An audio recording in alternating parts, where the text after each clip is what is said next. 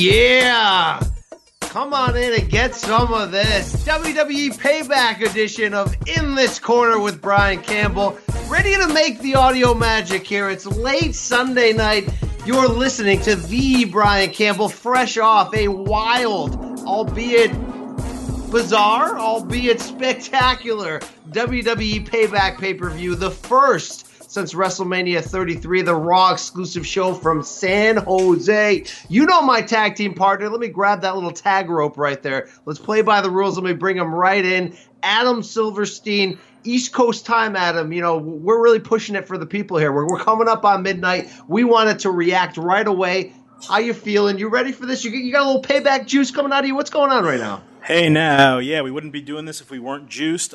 Great show. We'll get into the details in a moment, but glad to do this special type of podcast we plan to do after our WWE pay-per-views. You might hear my dog's little footprints in the background. That's Moose. He's going to join us this week. And yeah, let's take off. Let's go. By Moose, did you name him after the TNA Impact Wrestling sensation and former NFL lineman Moose, by any chance? Absolutely not. Inside joke in the fraternity, and that is about it.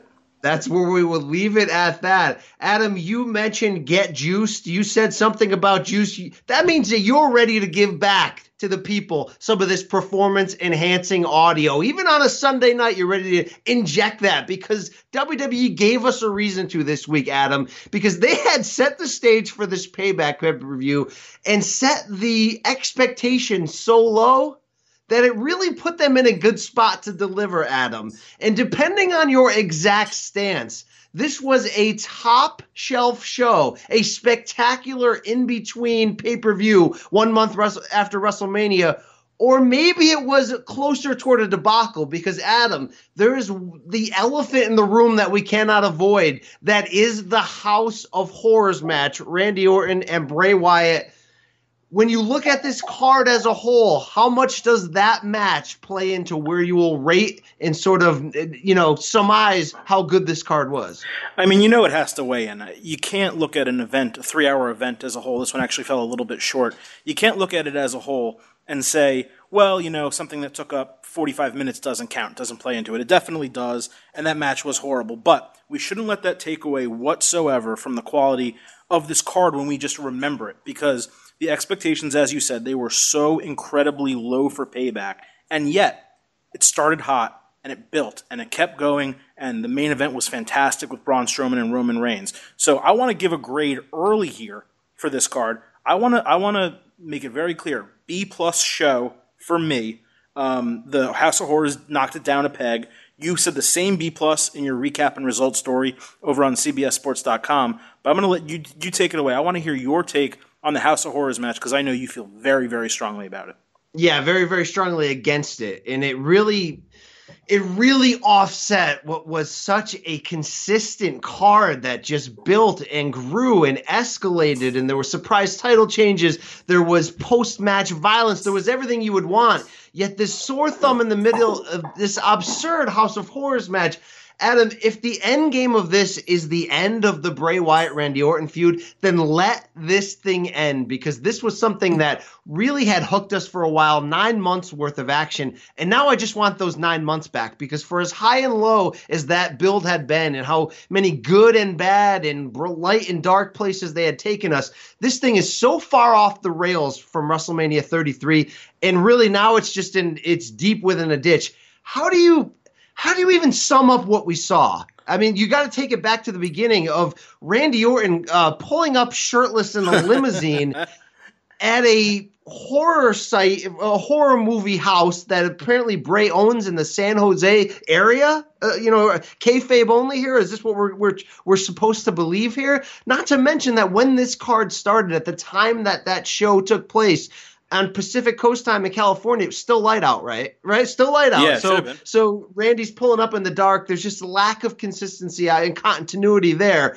But this thing just stuck out horrifically because this is so much different, Adam, than, let's say, what the Hardy Boys did with Impact Wrestling last year, where the two major sort of special edition shows that they had, it was just as dark as this in certain elements, but it was also hilarious. And there was a tongue-in-cheek nature in the way it was presented. And you would have Matt Hardy look at the camera and smile and sort of give you that, like, the dilapidated boat Skarsgård, this father-in-law, the gardener. I mean, there's a lot of these wild sort of fun things around it. I think what WWE did with this House of Horrors, though, they presented it straight up serious. And that in the end was their biggest downfall, because this was so bizarre and past the line. And I always say, if you're going to go down that road, stick to it. And that's why I couldn't give this whole match straight up an F, because they went down that road and they stuck to it. But they stuck to that to the death. This was horrific.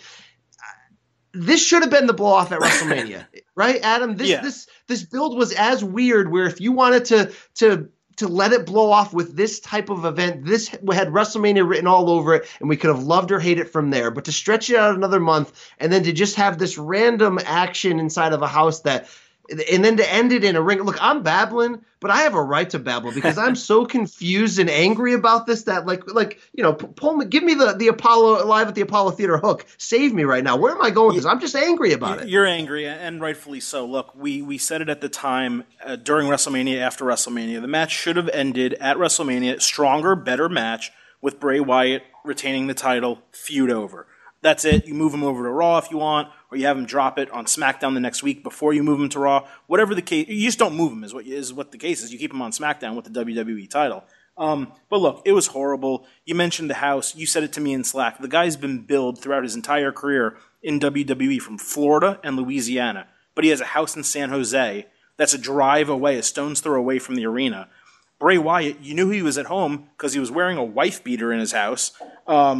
The fridge was ridiculous. That whole spot was crazy. Randy Orton's laying under a fridge, pinned to the ground, and Wyatt escapes in a limo, but Orton gets to the arena before him.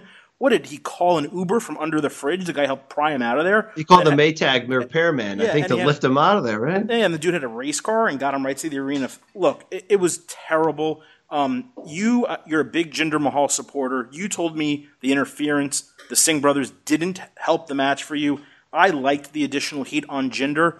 It gave Orton a little bit of an out because he's in a non-title match that was supposed to be a title match at a Raw pay-per-view. It kind of let him escape it. It hindered Bray again. Bray again didn't get a clean win at a pay-per-view over a legitimate opponent, so he's not built up from it. So the end result was heat on Jinder, which I guess is good if you like Jinder, but it didn't help Randy, it didn't help Bray, and the whole thing was terrible. It didn't help anybody.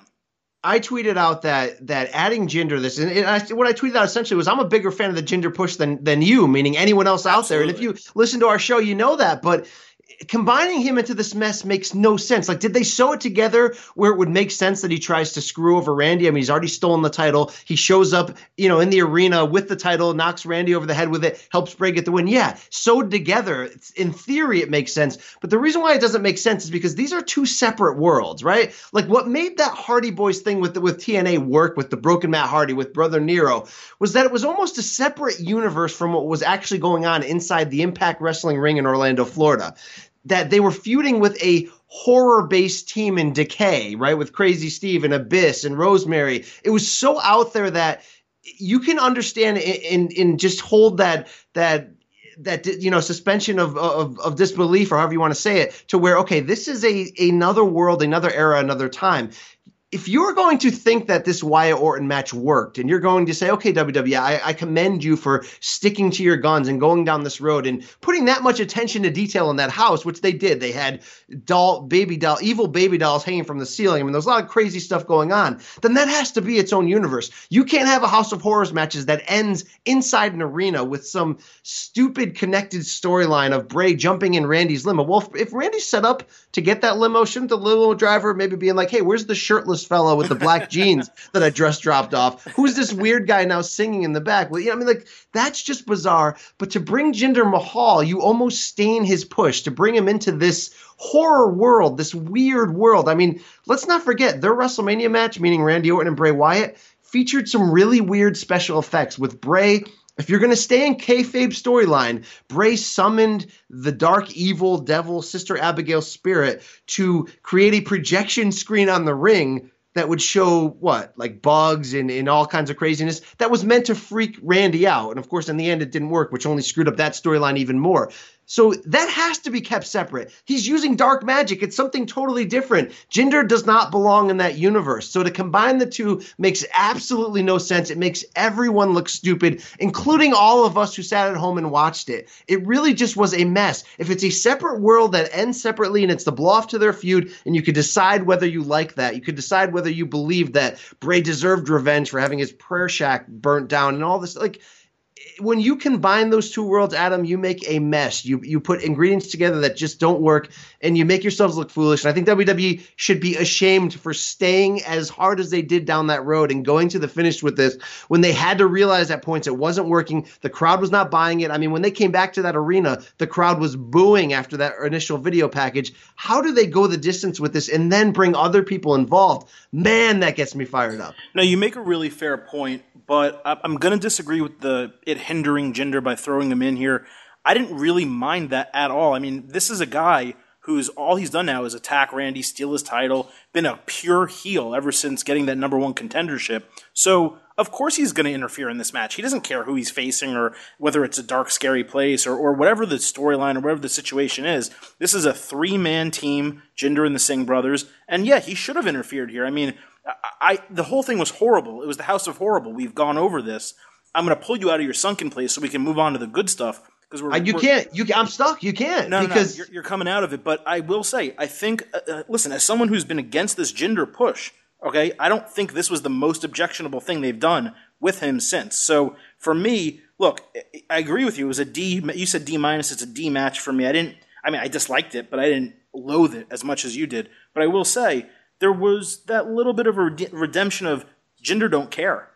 Jinder doesn't care about who he's facing or what the situation is. He's going to attack Orton. He wants the WWE title. So for me, that was a slight little ray of sunshine in just an awful scenario. Well, one more thing on that. Like, was the actual presentation of this House of Horrors horrible? No. Like, cinematically it was interesting. Was the actual fighting in the house horrific? No. I mean, it was what it was. It was a brawl in a kitchen with a fridge falling on Randy Orton. The second greatest performance from a fridge since William Perry at WrestleMania 2, I might have you say. Bingo. But the problem is when there's no connection with the actual storyline in the end, that's when you're left just holding a bunch of crap in your hands. Because why should we care? Right? Like, why should we care at this point that Bray's prayer shack was burned down, which made him from a heel to some oddly sympathetic babyface in a way? And I thought there was this weird moment when Randy DDT'd Bray inside the arena and then went back in the ring and raised his arms in the air looking for cheers. And I sort of even felt confused within my own heart and heart going,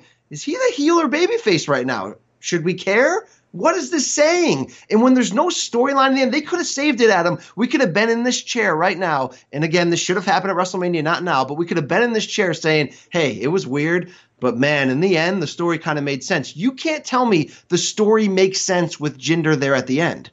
What connection does he have to a burned down prayer shack in dead ashes underneath the rocking chair? Tell me. Come on. The story doesn't make sense. It wasn't good. It was horrible. It was the House of Horrible. It's simply that, hey, Jinder, yeah, he's going to be a bad heel, and he was himself in that moment. So I had no issue with it. I'm sticking to the guns on that. Again, as someone who has been against Jinder from the very start, I was like, hey, you know what? He doesn't care. So yeah, he's going to ruin this match and whatever. You know what? There was no finish for this match that would have been good. So to me, that was as good as anything they could have put out there. I think real quick, if the end goal was to put Bray over because you already screwed him in the booking by giving him the belt and then pulling it off of him, shouldn't the end goal for him to be to get revenge and go over as the strong heel? There's no title on the line, so he can go over and it doesn't hurt Randy. Shouldn't he have won that match within the grounds of what it was in some evil house where he gets, I don't know if there's no referee, so there's no pin, but shouldn't it have been left with Randy beaten down and Bray sort of laughing over him? Maybe have stolen his soul? Maybe there was an actual soul transaction, but shouldn't it have ended there? He should have won at WrestleMania and been the champion on SmackDown. That's what should have happened. All right, conspiracy theory really quick, and I saw this on Twitter and it did kind of raise my eyebrows. Is there any chance this was WWE's soft play to see how the fans liked the weird supernatural angle, hoping all along that they would acquire the Hardys when their Impact deal was done? Well, they did acquire them, and now sort of waiting and see. Did the fans really like this weirdness? Can we really launch the Hardys in their broken universe and go weird like this? Because clearly they enjoyed what the Hardys are doing when you saw that Wyatt family New Day very brief angle where they fought in the swamps in North Carolina. You remember that Raw sequence that made no sense and was thrown together? Is there any chance this was their test run to see if they can really employ a true broken brilliance? Yeah, I don't know. Matt has already been kind of dropping hints to the broken gimmick. The fans obviously were really responsive to that at WrestleMania, so they made the decision to do, or whether they made the decision to do House of Horrors after WrestleMania, they followed through with it after the fact. So I don't think they needed the WWE Universe to tell them that they'd be okay with it. And you don't try something out in the WWE Championship picture with two main eventers. You try it out with low carders and see if it works, higher up on the card. So I disagree with that thesis. I mean, I definitely could be wrong, but that doesn't sound right to me.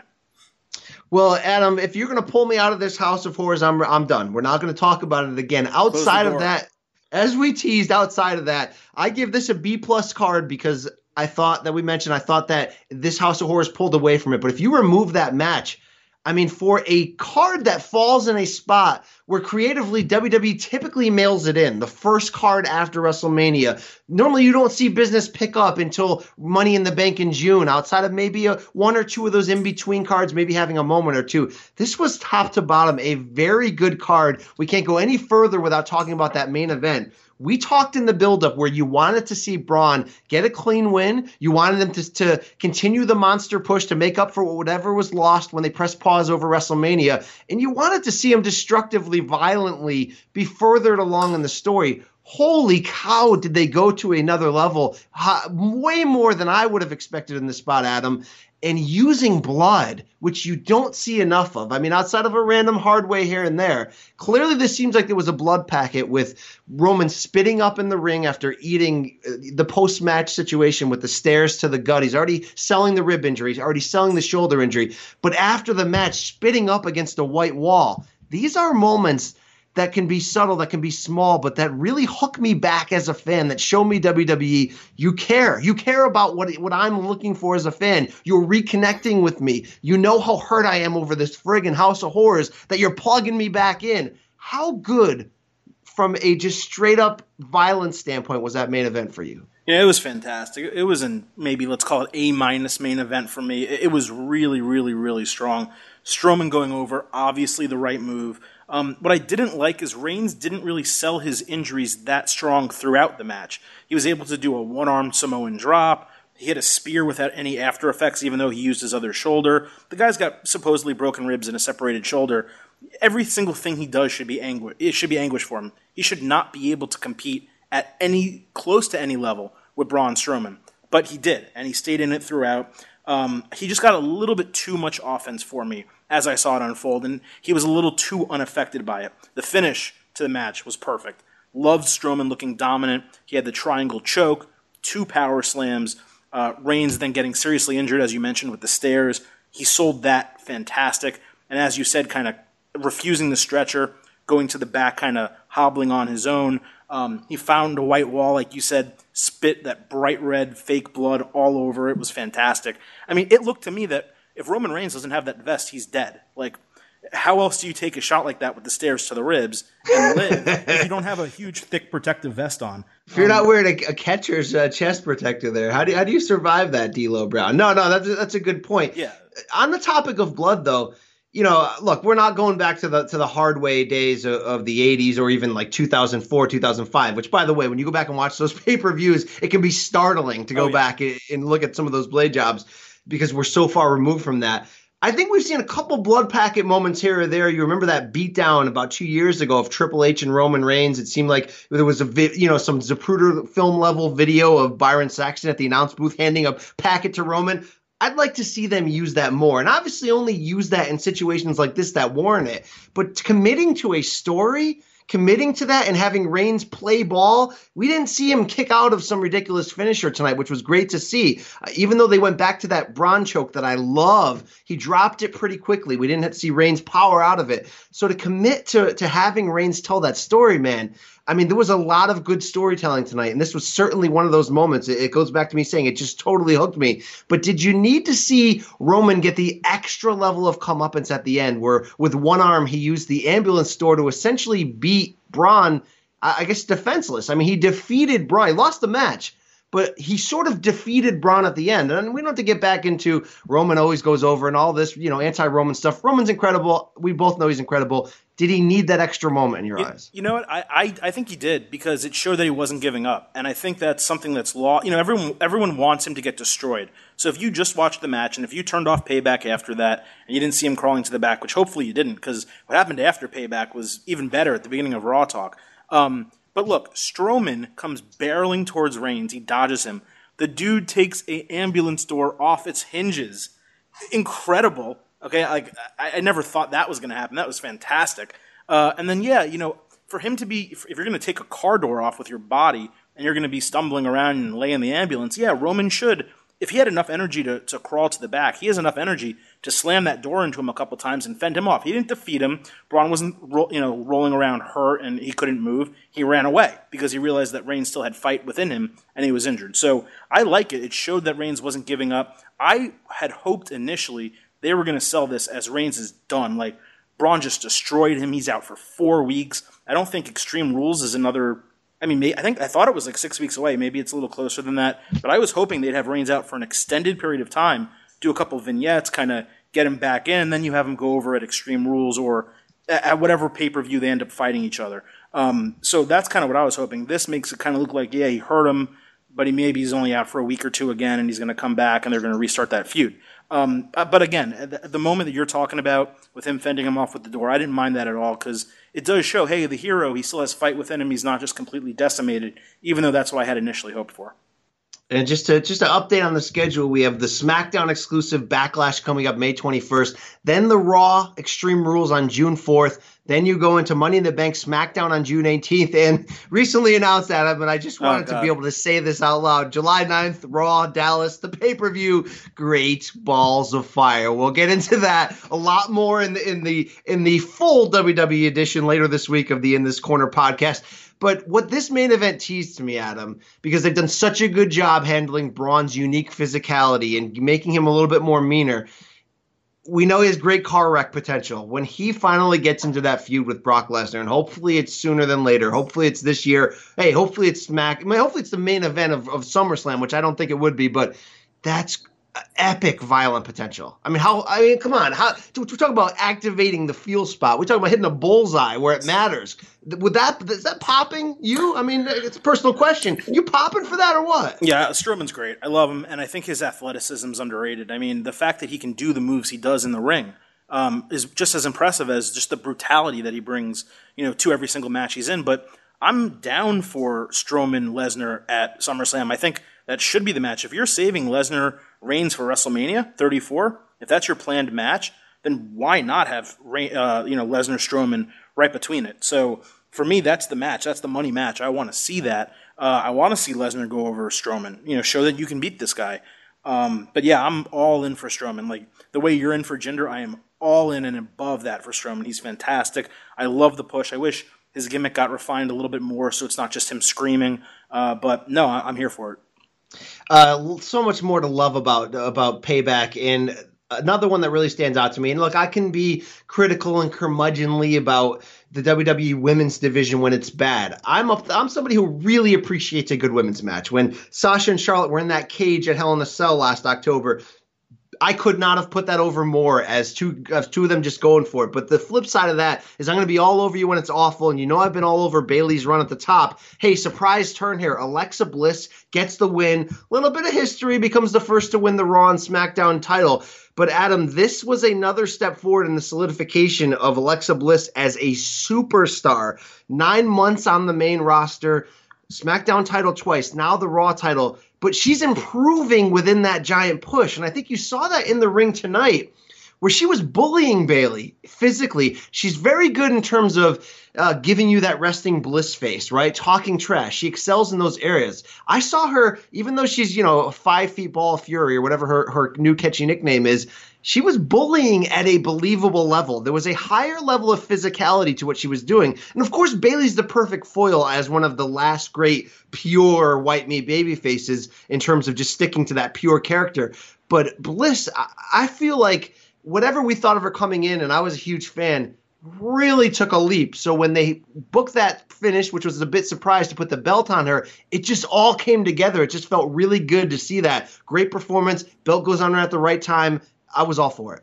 Yeah, it should probably be said that she's the second best women's wrestler in WWE, obviously behind Charlotte. I mean, to me, it's not even a question. I love Sasha. I think she brings a lot to the table, athleticism, great character, some good potential feuds. But Alexa Bliss is on an absolute roll. I have mentioned on this podcast the last 3 weeks probably, I've probably said it every single time, I hate when titles change every 3 weeks, 4 weeks. I didn't want Bayley to lose it, not because I wanted Bayley to keep the title, which I think she got way too early and kind of undeserved.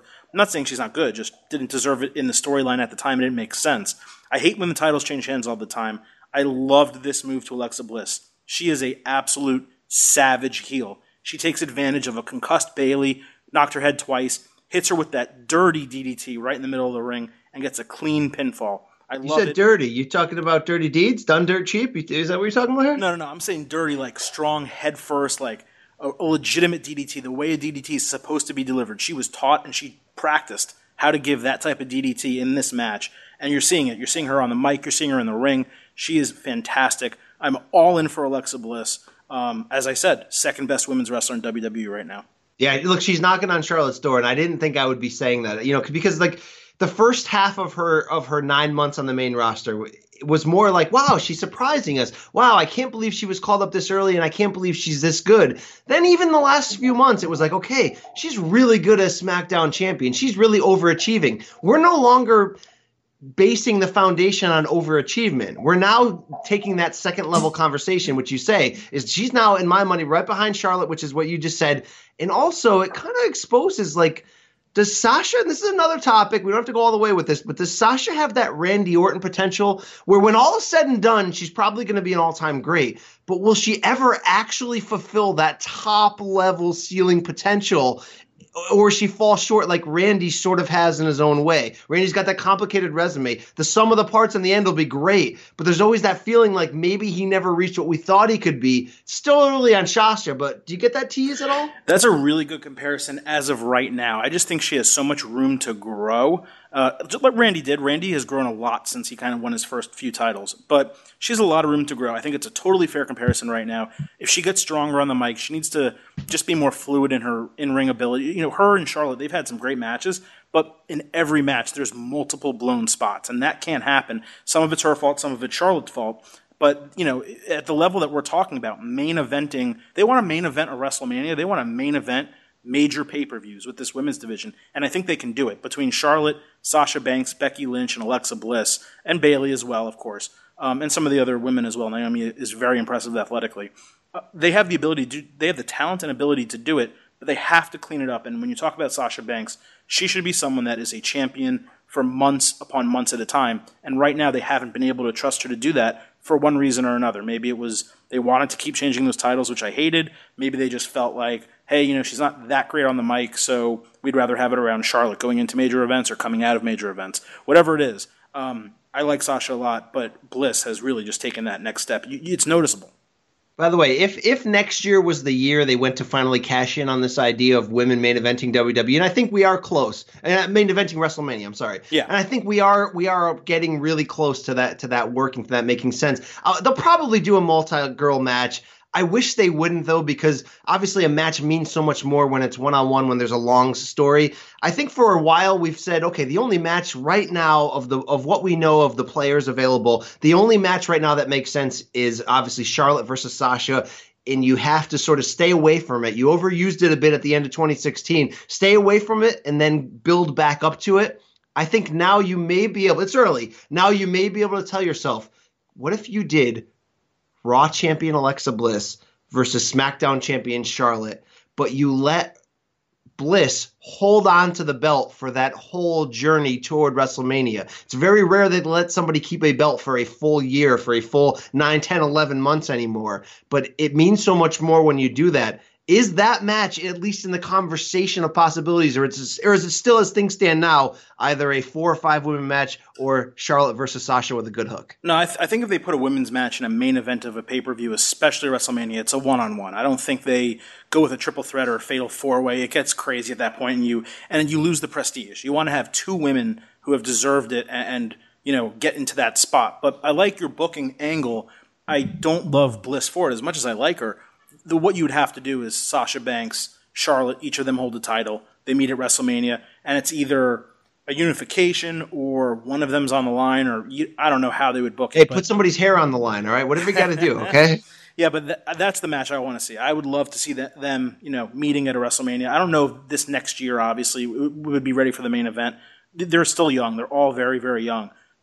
This division has a long way to go, and it can get there, especially as they add a couple more pieces, new talent over the next couple of years. But I wouldn't be surprised if by 2020, at some point between now and then, you see the women main event, a WrestleMania, or maybe a SummerSlam.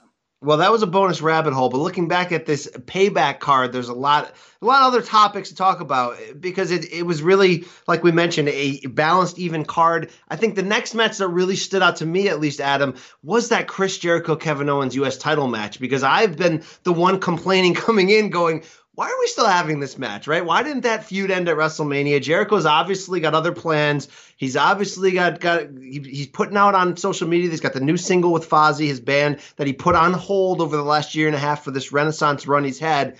Well, Adam, when he walked into the ring tonight, and this is something we exchanged over Slack message, you saw a little bit more of a gut than he had at WrestleMania. And you mentioned he was going a little bit more slower in the ring than he had in recent time, as that match took a while to really heat up. But Adam, we got swerved straight up as WWE fans, and it was refreshing to see. It doesn't, unless there's a major change on Raw and SmackDown this week, which is very possible, Jericho goes over Owens in a really great storytelling finish that now opens the door for Jericho to move to SmackDown with that U.S. title and for business to continue for him. I love when they catch you off guard, because this was one of those that you really thought you could pencil in stone, in blood, that this was the way it was going to go. Owens was going to retain. It didn't happen. And when they stuck to that really good storyline of Owens putting his finger on the rope to try to break the walls of Jericho, something we saw at WrestleMania, but took it another level, took it to the next second and third chapters in there. Bravo. This was a very good match. It was the longest match of the card at just short of 18 minutes, and I thought it really heated up and delivered late. Yeah, absolutely. And I'm not going to I mean, you're right about Jericho and his gut and him being slow. I'm not going to be the one commenting on it. I have no place to say anything about that. But I'll say this. Look, I loved, just like everyone else, every other WWE fan, I loved the Owens finger gag at WrestleMania. I thought it was fantastic. It was hysterical, well-placed, well-timed, everything. When I first saw the callback tonight, I got concerned. I was like, oh, man, they're ruining it by doing it again. This sucks. And then it really played into the finish, and I totally bought in. Smashing his finger there, him not being able to execute the pop-up powerbomb, although if Reigns can do a one-shoulder Samoan drop, he should be able to do a pop-up powerbomb without the use of one finger. But like you said, it was a surprising result. It's awesome that Jericho's, we think, sticking around. And if he's not, I mean, they could drop this belt. He could drop this belt again on Tuesday.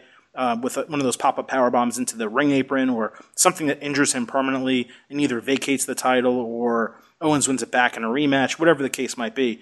But he's fantastic. He's the first wrestler in WWE history to not just win the Grand Slam, but to win it twice over. So he's won the WWE title, the World title, the Intercontinental Championship, the U.S. title. Actually, I messed up. It's the WWE title and the tag team title, I think. But he's won them all twice. And he's the first one to ever do that. Fantastic. And one other thing I want to point out from that match, I know you and I talked about it, but there's a kid sitting at ringside right after the match with his own list of Jericho. Fantastic. Really funny. Jericho sees it and immediately just decides, I love this kid. Like, this kid's the best. Takes it from him, signs it, then ends up looking at what he just signed and realizes the kid put KO's name on the list, shows it, laughs, puts the kid on the list. Loved that moment. Just a little bit of kind of real life mixed in with the kayfabe and mixed in with everything else that was going on. And it was a great start to the show. So I popped for that huge like you did because it felt genuine. It felt real. It's totally a little kid. It was like at Survivor Series last year when Shane McMahon suffers that concussion and Randy Orton breaks script to go over to his sons in the front row, right? And consoles them. It was like this good moment. But as I'm thinking about it, we know they cycle in and out the superstars' families into those really good front row seats ahead of each match. Anyway, we got played there. Anyway, we got worked. That this was designed to really put over Jericho as a babyface. Now you have to ask yourself why, right? Why would they need to extra put him over as this great babyface? You are cynical, man. No. That kid, you could see it on his face. You could see it on Jericho's face. It was like genuine surprise and pleasure that this kid either made that. I don't know if they sell that. I don't think I've ever seen the list of Jericho sold anywhere. But if they do, if they don't, they should sell that. But you can if they don't, it's a work. All right. If they go to WWEshop.com, whoever's listening to this right now, again, hit us up on Twitter. If they don't sell that yet, this was a work. Maybe, especially if they come out with it and it looks exactly the same, because it looked like a cheaper version of it. You know, it didn't really look like the same one, obviously, because I thought the kid made it. But I don't think it was a work. I'd really, really be surprised. It looked genuine on both ends of that. Another strong match that really was in a poor spot because it was sandwiched between the two-part House of Horrors. So, in theory, when Bray Wyatt's riding back from wherever this house is in San Jose, now Adam, we're going to line up the timeline, kayfabe storyline-wise. The match I'm going to talk about now is Seth Rollins, Samoa Joe. The match length was just short of 16 minutes. So, in that 16 minutes, was that how long Bray's limo ride took? Is this where, I guess we really have to look at the map of where the SAP Center is in San Jose to try to go 15 minutes in any direction to try to figure out where this rented House of Horrors is. But regardless of that, falling in between a regular singles match, I thought it had the potential to steal the show. It didn't in the end, but I thought it overproduced for where it was. A very solid match in terms of storytelling. Seth got dominated early, selling the knee injury. Comes back with a run of finisher after finisher. We know that Seth has a bunch of 1B finishers, a bunch of secondary finishers that he breaks out. Stuff that sometimes I don't like that he breaks out because he doesn't get 3 counts with it. We're talking about the Falcon Arrow. We're talking about the blockbuster off the top rope. He's got a few of these really good moves that too often get kicked out of. He gave them all to Samoa Joe. I thought threaded together, this was a strong storyline, physical match, high energy. In the end, Seth goes over. You got any issues with this?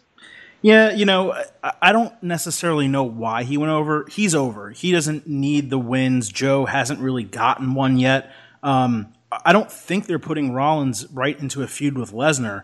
So if they're not, they need to extend him in a feud with someone else, at least for another month. So for me, Joe's that perfect guy.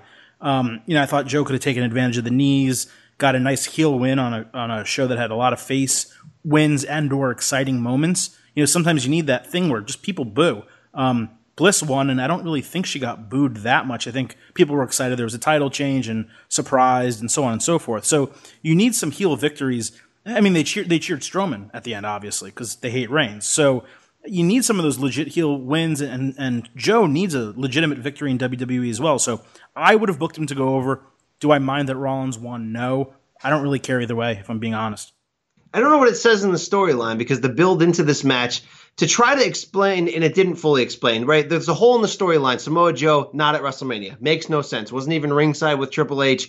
But yet the storyline after that was, I'm going to get you back for doing this to my boss, the guy who brought me in as the hitman for the Authority. Well, you didn't get him back, Joe. And you didn't get comeuppance afterwards, which we saw in a few different matches tonight. We saw someone getting retribution afterwards, physically taken out on people. It just sort of ended. That's really my only complaint with that, was that Seth goes over, it just sort of ends. Are they sealing this feud for now? Are we going to go somewhere else? That was the only thing left uncertain, but in the ring it produced. Adam, another really good match, which I believe did it kick off the show or was it second? The Cruiserweight Championship between Austin Aries and Neville. Second. Yeah, definitely second match. Just short of 12 minutes. Look, if you're talking, this is the second chapter now of their feud. Look, they've been going back and forth on Raw and 205 Live, but their second pay-per-view match, they really shine bright on that kickoff show at WrestleMania. I thought this match was a great continuation. Talk about physical, stiff work. There was 3 or 4 spots where I legit had a question as the referee leans down and says, "Are you okay?" Was the person actually okay? A lot of changes of momentum. And then in the end, with Aries on a good run, does the move off the top rope leading into the last chancery submission, and you have Neville unable to get to the rope, just the classic heel move of first grabbing the referee's hand, then getting a stronger grip, and sort of with one arm on his stomach flips the referee over to get the old school DQ. Loved it, because you're able to extend this feud now, further putting over Neville, starting to build this, man, Aries just can't get over no matter what he does, because in the WrestleMania match he got poked in the eye, and now in this one, even more outright, straight up cheating, where this time it ends in a disqualification. I don't know where the end point is on here, but man, these guys deliver in the ring. This is cruiserweight work at its best, the two best cruiserweights, while Cedric Alexander continues to rest with his injury.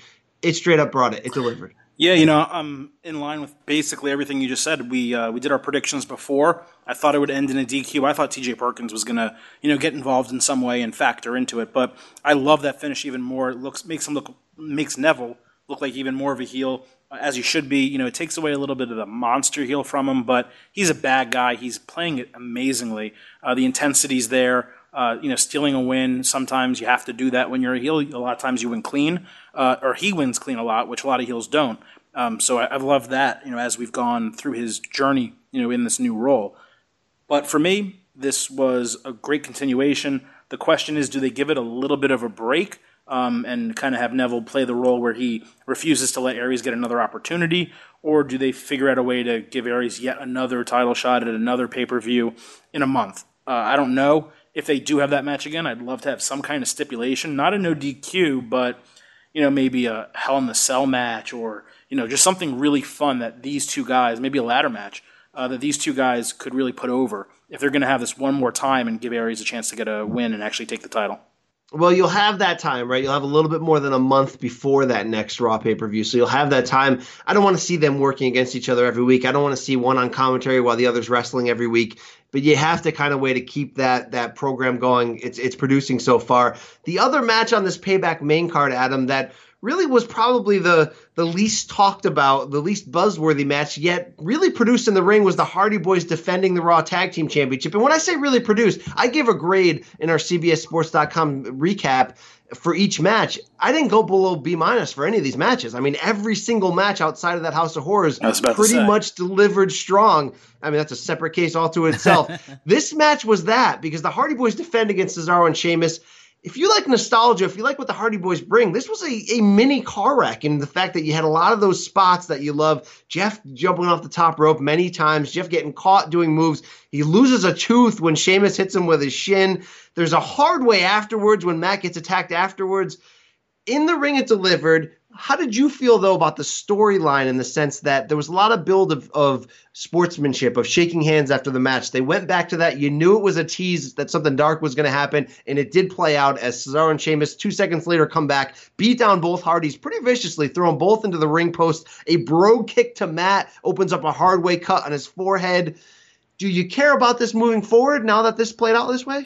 No, I think it's great. And I think Sheamus and Cesaro were really, really underrated just overall. It should be said, they have a top 10 ring entrance in WWE right now. And I know that doesn't factor into the match. Yeah, the kilts. We talking about the kilts? No, not the kilts. The rest of it. It's very rare that they combine two singles wrestlers, then they kind of force the name together, Breezango or whatever else, and then they also combine the music and the entrances. It's very rare it works, but if you watch how the cinematography, or just how cinematic that entrance is with the bright lights, Cesaro's special entrance, then back-to-back, doing the mannerisms together, I really like that entrance. It just caught me today. I was watching it. I'm like, this is a really underrated entrance. It's really, really solid. But aside of that, as performers, they're great as well, and they both are underrated criminally. I liked when they had the tag titles. I liked in the past where Sheamus has had individual titles. Obviously, they don't give it to Cesaro because of his mic work. That's unfortunate. But them being together is a great tag team. And yeah, they foreshadowed the heel turn for the last, 2 weeks now. Anytime that you have the singles wrestlers both win, the Hardys win 2 singles matches, and then there's handshakes afterward, and then you go into a pay-per-view, there's going to be a heel turn. But Sheamus, that bro kick is brutal. Not only did they open up Matt in the ring with the hard way, I liked even though it wasn't as brutal, outside the ring, they had Jeff around the ring post, and he hit the bro kick into his back, driving him face first into the ring post. That was cool too. I'm all in for them being heels. I thought the match was really good too. A very creative finish with Sheamus. I forgot what move it was, but he hit a slam on Matt, covered him for the pin. Jeff Hardy jumps up to the top, hits the swanton, gets the 1-2-3. I just liked it. It was a very solid B match from start to finish. The end was great. I'm here for it. I'm a big fan of what they're doing with the tag team divisions as a whole, both on Raw and SmackDown. It's been much needed for years. It took them a long time to build up the tag team division again. Right now, it's as good as it's been, in my opinion. It's bolstered now, and the Hardy Boys are a big part of that. And we'll get into it on our weekly wrap-up show later about the future of the Hardy Boys. Of will Broken Matt come out? There's a lot of rumors that WWE may or may not be out there trying to acquire the rights. We saw Matt do the delete from the top rope. We saw some teases and cues from the interviews tonight, a backstage segment where it sounded like the old characters coming out. We also saw the Golden Truth in a backstage segment ask for a title shot in the future and essentially get one. So we'll see where that's going moving forward. The only other match in this card, Adam, was that pre-show tag match. Had a lot of star power for a kickoff show match. Enzo and Big Cass going over Gallows and Anderson. Quick match, pretty good finish. I have nothing good or bad necessarily to say about it. Kind of solid. But I want to move past that to bring up the other thing that happened on the pre-show and sort of get your take. I thought there was a pretty strong pre-show when you have a star-studded tag team match and a strong Miz TV segment that made me care, that had me asking questions to myself afterwards. We had that with Finn Balor in this one. I mean, come on, load up these pre-shows if you want us to watch it, right? Like, give us a reason to, outside of seeing the King at the pre-show desk dressed in another one of these designer weird T-shirts, right? Like with a card on it or some royalty logo on it. You saw Finn Balor coming out in the full Fonzie Happy Days gimmick, which I liked, popping the collar on the leather jacket, mixing in the black sneakers with the white trim this time, but looking the all black look. Good trash talk with Miz. Here's what we learned, though. We learned that this Balor Club, which we thought was a play on the Bullet Club, which Finn was a part of course, in New Japan Wrestling with, before AJ came in and also with the club and with other members. It was revealed this time with all that merch you see in the crowd of Balor Club that the Balor Club means Finn Balor's fans in the WWE universe. Like, okay, that's fine. But trash talking back and forth ends with Balor taking out the Miz in a funny joke on the way out where he teased that he wasn't going to attack the Miz and was like, I'm not going to attack you because every episode of Miz TV ends with you getting your ass kicked. And that was well played right there. Is this teasing a feud between them? Because one thing that Finn did say was, I want to get my Universal title back, and I'll go through Brock Lesnar to get there. So if you're mapping Finn Balor's future, what did tonight tell you about that? Yeah, it definitely seems that way, especially since, I thought it was going to be Miz Ambrose, and they didn't even have, let's make it clear, there was no Universal title match on this card, there was no Intercontinental title match, so the top two titles on Raw were not defended on the Raw brand pay-per-view. I thought it was going to be Miz Ambrose, kind of in a rehash of that U.S. title picture, on this pay-per-view. It never really happened. And if they're not going to have Miz feud with Ambrose, if they're going to end it with that strange Bray Wyatt interference on Raw last week, then sure, Finn Balor's as good of a opponent as any for the Miz, and it's a really good guy for Balor to kind of squash as he works his way back up, to the Universal title picture on Raw. I thought just to go back on the kickoff show as a whole, my one note on the kickoff show was one of the best kickoff shows in a while. I totally agree. I like that Enzo and Cass went over in that match. I said in our predictions, if these guys have to get wins sometime. They always job. Enzo always loses matches. To get him a roll-up victory over Gallows and Anderson, really good. I like the way they did it with some good teamwork between the two. And if you're going to feature them at SummerSlam, which maybe it's just something that I have in my head, but I am assuming that they might have them win the tag team titles at SummerSlam in their hometown of Brooklyn. So you have to start giving them wins and letting them build up. And a kickoff show victory for that tag team is one that you can kind of forget for Gallows and Anderson. It doesn't really matter. He got rolled up. They didn't hit a finisher, whatever. But for Enzo and Cass, it's big. It's a big, strong victory over a really good team. So loved that. Loved the kickoff show as a whole. And Balor, I'm just excited to see him in the ring and kind of get into a feud again and have a full series, go all the way to a pay-per-view, win a match there, and kind of keep going and move himself back up into that picture. But I just question what Raw is going to do with all these guys, Rollins, Reigns, Strowman, Balor, Miz, etc., if Braun's going to keep this title. If Brock Lesnar is going to keep this title for months upon months upon months. If he's not going to drop this title until next WrestleMania, and he's only going to defend it 4 times, then what the heck are all these other guys going to do? Yeah, I think you almost have to do a situation where Brock gets an injury angle where his part-time status it's explained that the injury angle forces him to drop the title. So whether you have to use Braun Strowman to injure him, if you really want to, tease for the future or whatever, he's allowed to step aside. I don't know if they create an interim belt. I don't know if they just bring the title back. And that's where you let Roman Reigns and Balor sort of play on that level for a while. But what I really, and then that might, they might go a whole nother way altogether. But what I really liked about this Miz TV segment was just what you said. It's saying, hey, Miz and Ambrose might not be a rehash, and let's go away from that. Miz and Finn could really be something, because we don't really know a lot about Finn Balor, the person and the character, because you're only allowed to talk for so long in NXT. There's not a lot of real estate for you to do these long speeches, these long 15-minute dialogue segments. Of course, he got hurt right after he came up. Miz is the perfect foil to really bring out a guy's personality. We saw more from Finn's tonight than we normally did. And there's some things I like, some things I didn't like. Adam, I don't know if I liked when he had that little trash talking response to Miz, where he essentially said, there's two clubs you can join. One is the Balor Club and blah, blah, blah. The fans don't like you, so you can't join it. The second one is the Finn Balor just kicked my ass club. And that's what escalated their near fight. That felt a little too Stone Cold Steve Austin to me. And it's not that Finn can't be projected as a strong babyface, but he's still a babyface, right? Like, I've got enough issues with his old demon side to his character. I don't know if I want him to be as openly trash talking as a babyface. Maybe I want him a little bit pure. I got Finn Balor babyface problems. Am I making this up? Did that feel a little weird to you, or are you all right with that? No, I understand what you're saying, but to me, he's always been a quiet, badass type of guy. So he hasn't necessarily been someone who's needed to talk to get over, but he's been that badass. So, I think a lot of people, just because he's a smaller guy, kind of think, oh, he should be a pure face and, not be the Demon King. I know you kind of feel that. And also, if you don't believe demons should be faces, that's a whole other topic. We already discussed that last week. Listen to last week's podcast if you want to hear us argue about that. But for me, I thought it was totally fine. It was within his character that he had in NXT. Look, he's a good guy, but he's going to kick your ass, and he's not really going to apologize for it. So for me, that worked. The whole Balor Club being the fans, I know that was new. It was kind of a new revelation. I didn't really ever think it was going to be something different than that, because this isn't like Bruce Springsteen and the E Street Band. Guys' names usually aren't on top of factions. So for it to be the Balor Club with two guys that, in Gallows and Anderson, let's say they joined it, that aren't Balor, aren't family members, didn't really make sense. I mean, you have the Hart Foundation, they were all in a family.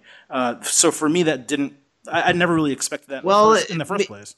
It made sense with the New Japan history. It made sense that they called Gallows and Anderson the Club for a while, which was obviously a play on the Bullet Club. So the idea was, why are they selling all this Balor Club merchandise for the last year and never mentioning it on either NXT or the main roster? It has to mean that eventually the heel trio will be formed with Balor on top, and they'll be feuding probably with AJ in a pure babyface role, knowing the backstory of the day Finn Balor left New Japan to come to WWE. It was AJ Styles who took his place in the Bullet Club. Now that would take, though, WWE doing a more open acknowledgement of that happening. You can argue they're already acknowledging it by creating the club and the Balor Club to begin with. But to me, to hear that the Balor Club is his fans was like a nice little kick to the bag, though. I don't know, Well, they can also, listen, The Rock kind of turned against fans too sometimes, so you can always have them kick the fans out of the Balor Club if they end up making it that trio.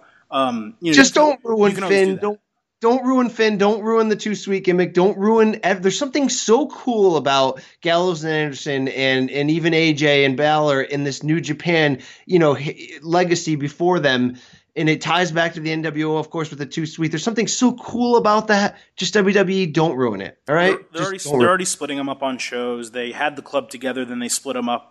They can't keep these guys together. Maybe they should. I understand that they were both leaders at one point, AJ and Finn, but maybe all four of them should have been in a faction at some point. Just kind of running roughshod over the WWE, one of the brands, getting the tag team titles, the world, and the middle belt, whether it was the US or the Intercontinental. Maybe they should have done something like that. But they did. But AJ Finn is like a SummerSlam main event for like 2018. Like, that's money, right? Like, if you look. Like, Adam, if you just press pause and look at the roster as the whole and say, like, who are the top 2 or 3 workers that I would just kill to see together in a promo just for the in-ring? Like, obviously, if we did a draft of that right now, AJ versus Finn would be so high on that list. It'd probably be number 1, especially since Nakamura's been on the main roster for 4 weeks, hasn't even wrestled yet. Yeah, good call. I mean, it's those two. It's Seth Rollins in terms of like guys that are going to deliver in the ring. But hey, Adam, Payback, right? Sunday night, we brought it. We brought it. We're men of the people. We brought it to the people. That's your Payback breakdown. You're still going to get the full show later this week. You're still going to get a big boxing episode coming at you. Lots to talk about. But this was a little experiment from us. We wanted to see what's going to happen with this. We wanted to see if this was a thing. We had a lot to talk about. I mean, we filled up some time very quickly. Yeah, we did. That's what happens when you plan on a 20-minute quick post-show analysis, and guess what? It's an hour. But no, I think we had a lot to talk about, and we kind of went off on some tangents here, but we're going to do that from time to time. And, send us your feedback as always. Hit me up at bcampbellcbs on Twitter. Hit him up at Silverstein Adam. Slide in those DMs. Keep those questions coming. That's a segment we really enjoy on the Thursday episode later this week. And get out there and subscribe, because we know that you've heard something you like. We see the ratings. We see the reviews. So people out there that are hearing something, now it's time. You see something, now it's time to say something. Continue the good response from this. 5-star ratings, good reviews. Get out there, spread the word. We want to bring it to you. We want to come original and bring these hard overhand rights. Set the foundation for us to do so. That's what I do. What's what we do? We bring the audio. We bring the pain. It's midnight on the East Coast, and we brought it at them. 12:40 on the East Coast to be exact. And with that, we out.